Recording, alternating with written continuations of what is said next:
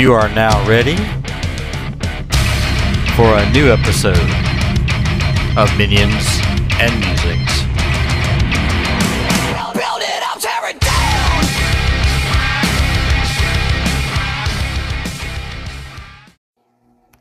Evil Jeff here. It is OSR-tober. I know there's some people out there doing Octo-OSR, but it makes it sound like there's 8 arms to the whole thing. Really? Eight what? 8 OSRs? But no. You know, you wonder why it's not gaining traction? I think that's it, guys. I've spoken. OSR-tober. That's the way to really do it. But, you know, I'm just being opinionated that way. But during the month of OSR-tober, we, as podcasters, want to celebrate the different things about OSR that make it good. And this go around, what I'm doing is I'm actually going through a book written back in 1982 through Dungeons Deep, a fantasy gamer's handbook. Robert Plamondon, or Plamondon, whatever, is the author of this book. And it basically is trying to highlight what is a fantasy role-playing game for people that wouldn't know any better. Now, let's remind ourselves, 1982, this is definitely during the time of the Satanic Panic.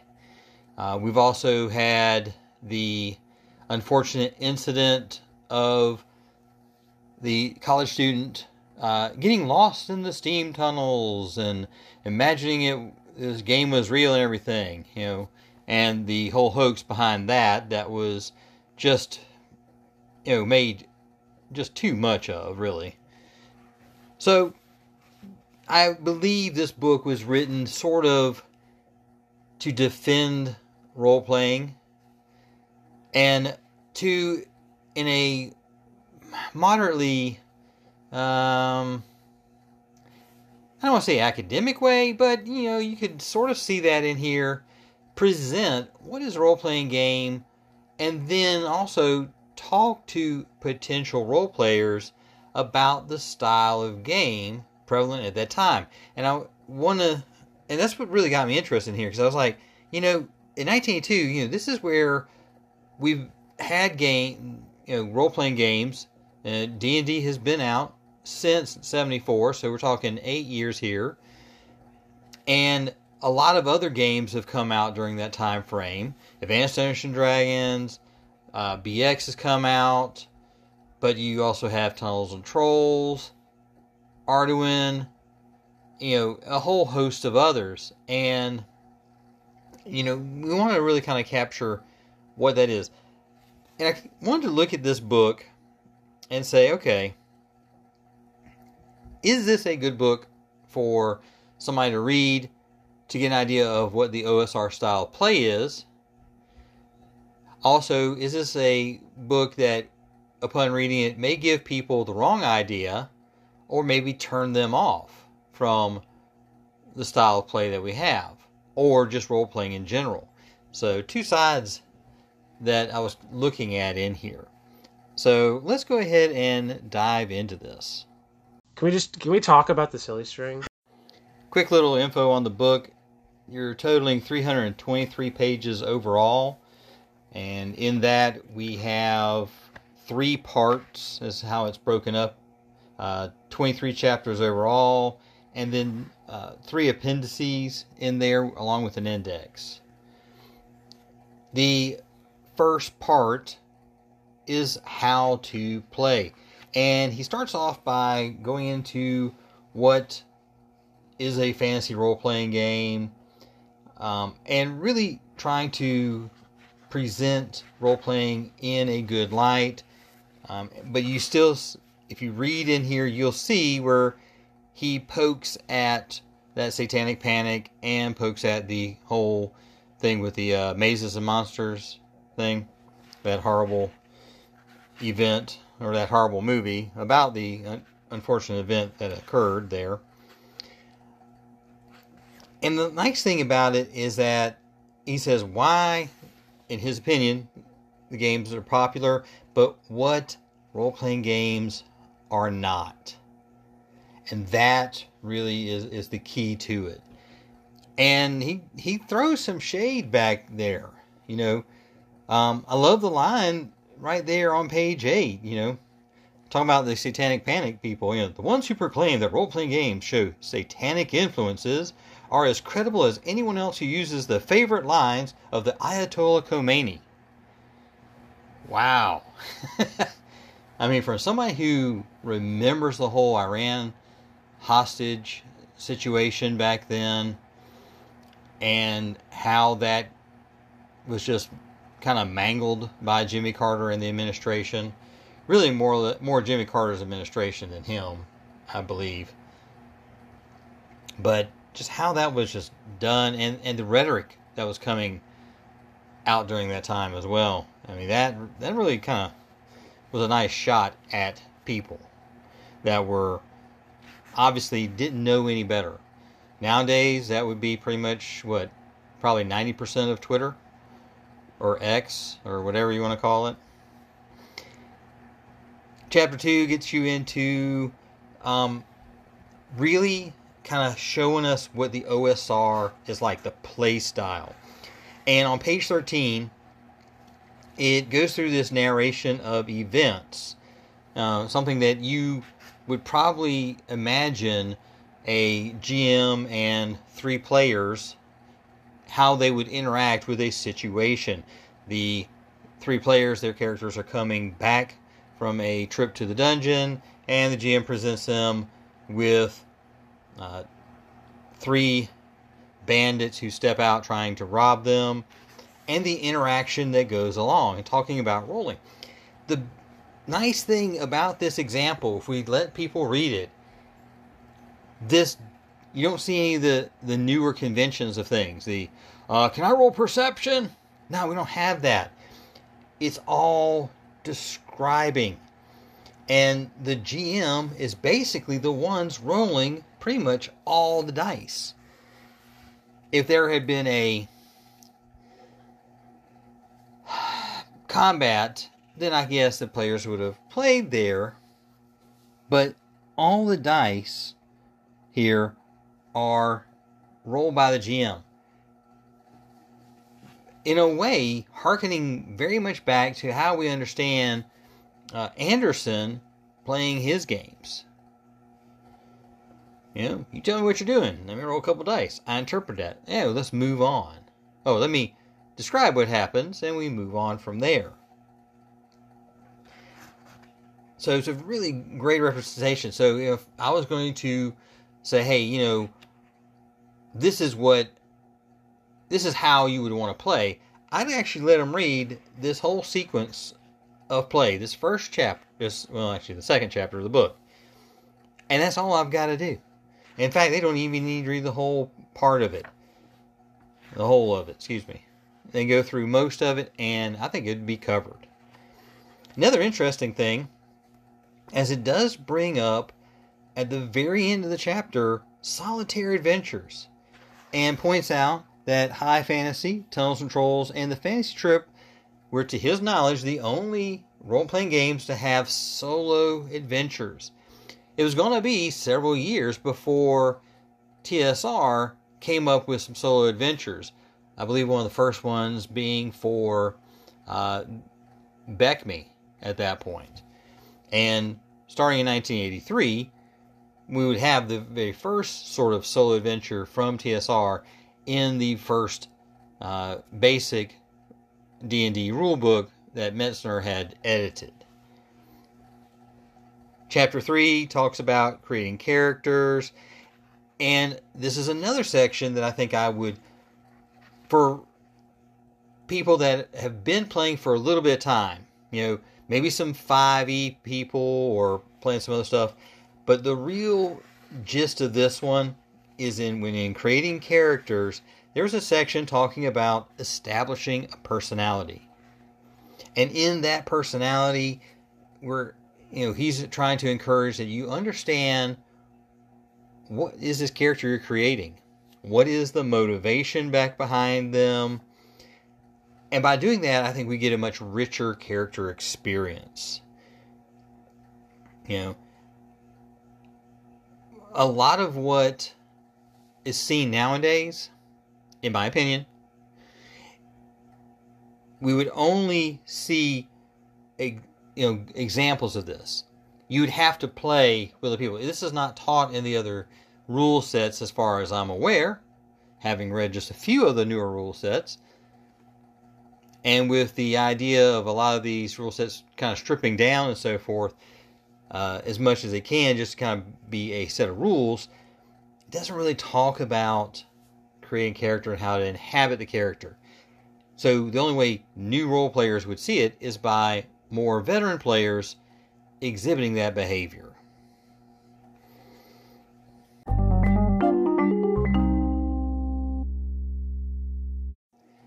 As we get into Chapter 4, this is where I first encountered information that I thought could be problematic for a new player or trying to promote the OSR in that way.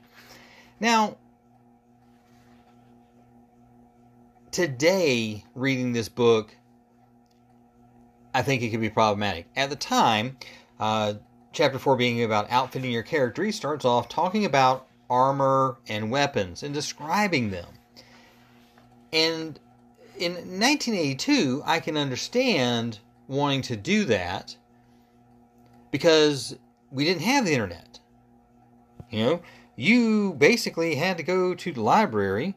You had to use your encyclopedias there, or maybe you had encyclopedias at your home, if you were lucky, me. And you would look this information up. And would you actually have all this information? Well, I don't know. You might. But it goes into different types of armor. Hey, we got chainmail, ringmail, brigandine, lorica, segmentata. A lot of historical items in there, talking about, the different types of weapons and so forth. And I think this is good, but it could potentially turn somebody off on the OSR. Now, a brand new player who has never really thought about it, and to me, I'm starting to think the game club that Che Webster runs over at his school, Che Webster Roleplay Rescue, this could be, good information for the youth there to read and get a better idea of what they really are. While they might know some of it, some additional information wouldn't be such a bad idea. Goes through other equipment, and I think that, to me, was also the good OSR part of it. Hey, let's talk about what else you need to outfit a character. I mean, you need food, but then it gets into camping gear and pack mules or horses and treasure containers, and all of a sudden I'm starting to think, you go into that, and almost I could see a new player or a new person start to think, oh man, that's a lot of minutia, and I got to keep up with all that. In 1982, to me, that would be, hey, we're really simulating going out on an extended period of time, for extended period of time into the wilds, and we need these items. Nowadays, I would expect people to not be as patient and start feeling like it's being a lot of minutia. One other little note in here at the end of Chapter 4 talks about light sources, which we need. But here, it talks about using magical light, a light spell or continual light spell. And in this case, continual light spell that was cast in a lamp that could be shuttered. And to me, this gets to be a little bit dangerous because GMs, or DMs, whichever way we want to call it, in the book he does call them GMs. That would be the ruling of the GM, how that would work. Because I have seen some of these referees that would go through and say, oh yeah, you could cast that in the lantern and then you close it up and it wouldn't glow. And other ones that go, nah friend, you read the description of the spell, you've got this area of light that glows in a 10-foot radius, 30-foot radius, however big it is, depending upon your rule set, and it glows. And it can be cast on something and moved around, but the whole area glows, and it becomes subject of interpretation of the spell. And I think there's a little bit of problematic stuff right there with it. But it's good because all of a sudden now we gave a hint to new players of, hey, think outside the box. The answer is not always right there in your character sheet. You don't always have to roll for something. In Chapter 5, you get into bases and exploration. I thought it was a great idea to read through this and talk about, what happens when you're traveling, if you're making camp. And the way he describes it was nice because it was a lot of common sense. Or presenting it as a common sense item. If you read it, didn't feel like you were being talked down to. It was more like, hey, if you think about it this way, when you are heading out to explore a dungeon, side trips, while they are nice, are potentially dangerous because they could rob you of resources. In fact, they even tells you side trips should be avoided going in, but on the way back out, yeah, go ahead, do those little side trips. Except for the part where he gets to talk about the return trip, and he's more like, yeah, once you get your stuff from the dungeon and everything, you really need to hurry back to base. Don't veer off to the left or right, get back. So, did you mess something up there? Are you just saying maybe we should just note the little side quest and then, let's make those an adventure on their own? Okay, you messed me up a little bit on that one. And Chapter 6 talks about exploring dungeons and ruins. And here, to me, I started looking at it and reading it and going, we're starting to get into some minutia here, which could turn off potential new players. Case in point, talks about equipment in there and a toolkit. Now, maybe this was in a rule set that he had, or maybe it was just something that was generated on the fly by one of his GMs and everything. But, his toolkit, and talks about, you gotta have these things. Every adventurer should carry a file, a pair of pliers, a small saw, a hammer, a chisel, and a hand axe. This will allow him to get past most mechanical obstacles. And when I read that, I'm sitting here thinking, as a new player, if I didn't have that, would a GM use that against me? You don't really have a file to really kind of, to kind of take the edge off that thing, or to be able to get through some metal bar or something. Okay, well, there is that. Another example was this idea of a rope and winch. And it was talking about how to get, through some sort of portcullis or even a door. And if you read this part of the rope and winch, and the big thing is that, to me, the winch, a ratcheting winch, kind of like what I would use if I was strapping stuff down in a truck, right? Hook on two ends of this rope and using a ratcheting winch to tighten the rope down to lock it into place. Here I'm going to start saying you have to know what level of technology is available in your world. To me, a ratcheting winch is definitely going to be a late medieval period thing. Early medieval stuff, I'm not going to see that. You know, but the amount of spikes and hooks and all sorts of things, you know, this was one of those times where I think he encountered a game master who was very antagonistic, adversarial, and they came up with a way to get around him. Or this was the method they had to figure out to deal with this guy, how he would present things. To me, that could leave us with a little bit of a negative feeling.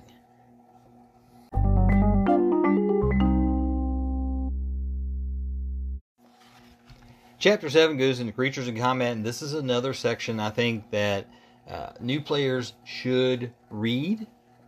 Not only for just OSR type games, but all sorts of games. You know, how to deal with monsters. You know, is it always something that you need to fight? Are there other options in there? You know, and goes through several different scenarios of how to deal with the encounters with these monsters. Whether they are wandering monsters, a chance encounter, or something that's in a room. You know, very good advice in there, very OSR in my opinion.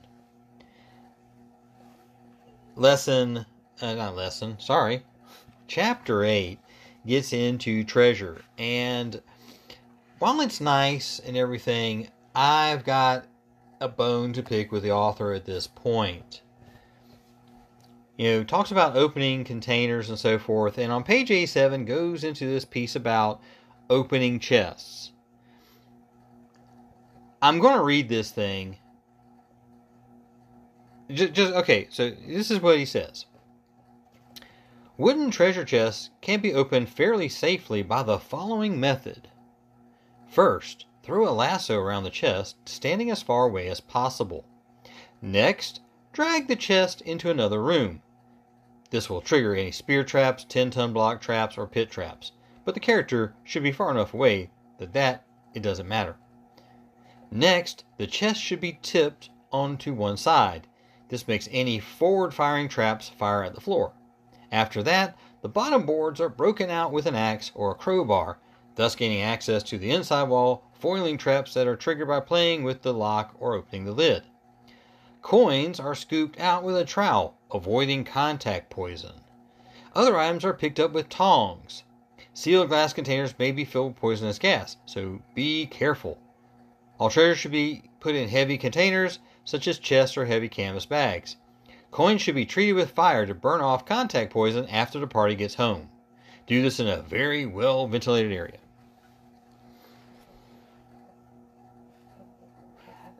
The level of absurdity that paragraph is, to me, is just, it's crazy.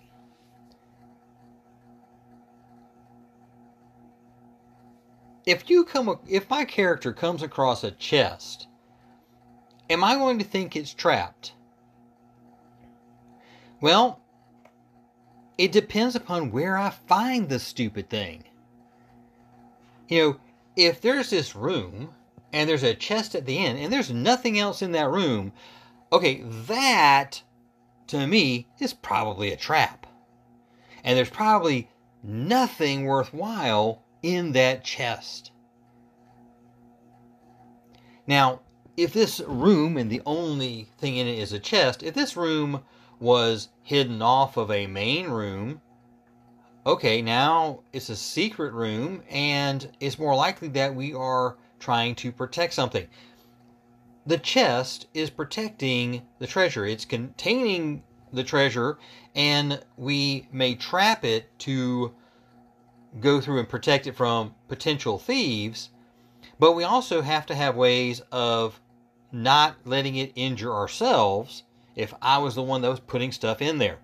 I'm sorry, if I come across a treasure chest and I think, you know, and this is in an area that may be the treasury, or is, you know, it's not in some wide open area, it's off to one side and so forth, Who in the world put contact poison on their own money?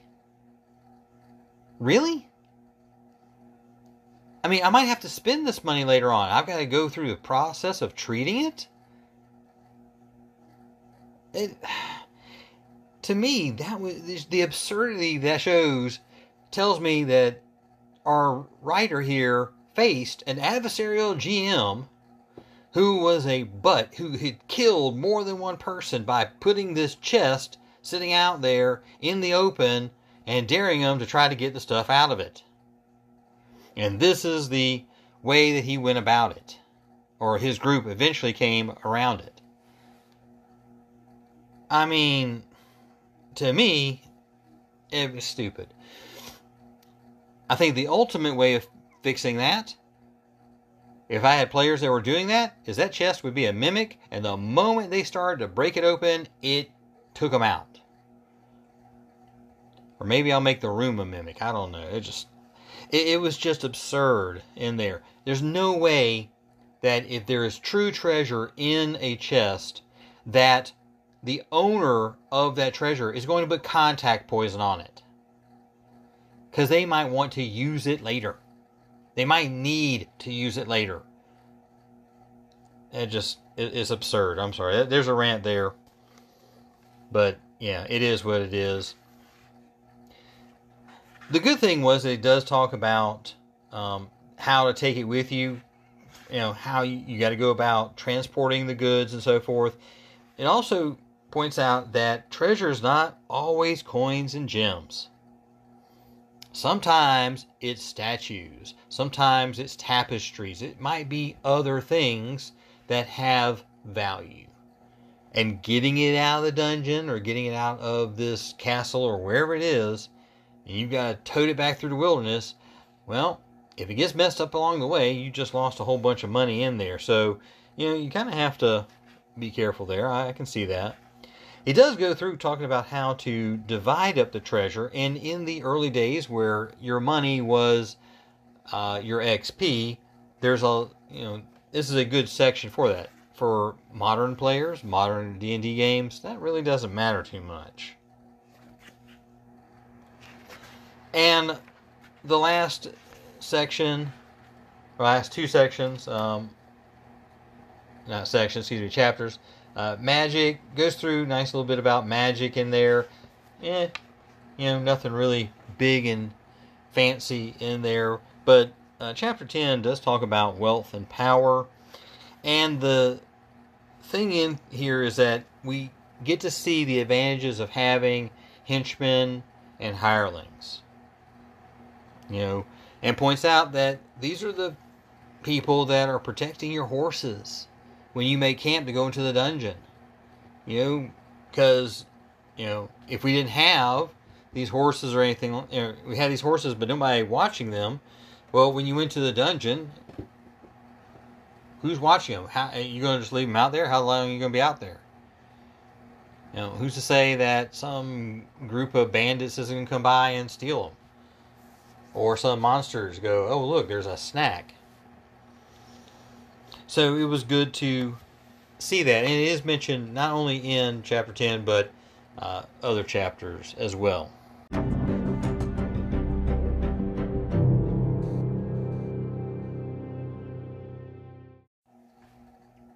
All right, well, that gets us through part 1 of the book. Part 2 is game mastering, and that will be the next show. So thank you for listening to my rant there at the end. So far, I can say this is a more positive book for OSR style play and understanding the way the game was first played. But I'm going to reserve judgment until I get through at least part 2 about the Game Master. I want to see what's being said there. Now, granted, part 3 is more or less the world itself, if I remember correctly. Yeah, the complete campaign. And hopefully it has some good information in there. I suspect that we're going to have a slight distillation along the way of stuff that Gary talked about in the DMG. probably one of the best places for any game master to read about how to build a campaign, besides some of the modern stuff that's coming out. But it should be good. All right, well, tune in next week, and when I get through the second part of Through Dungeons Deep. Appreciate you listening. Be safe out there, and have a good game. Witchcraft!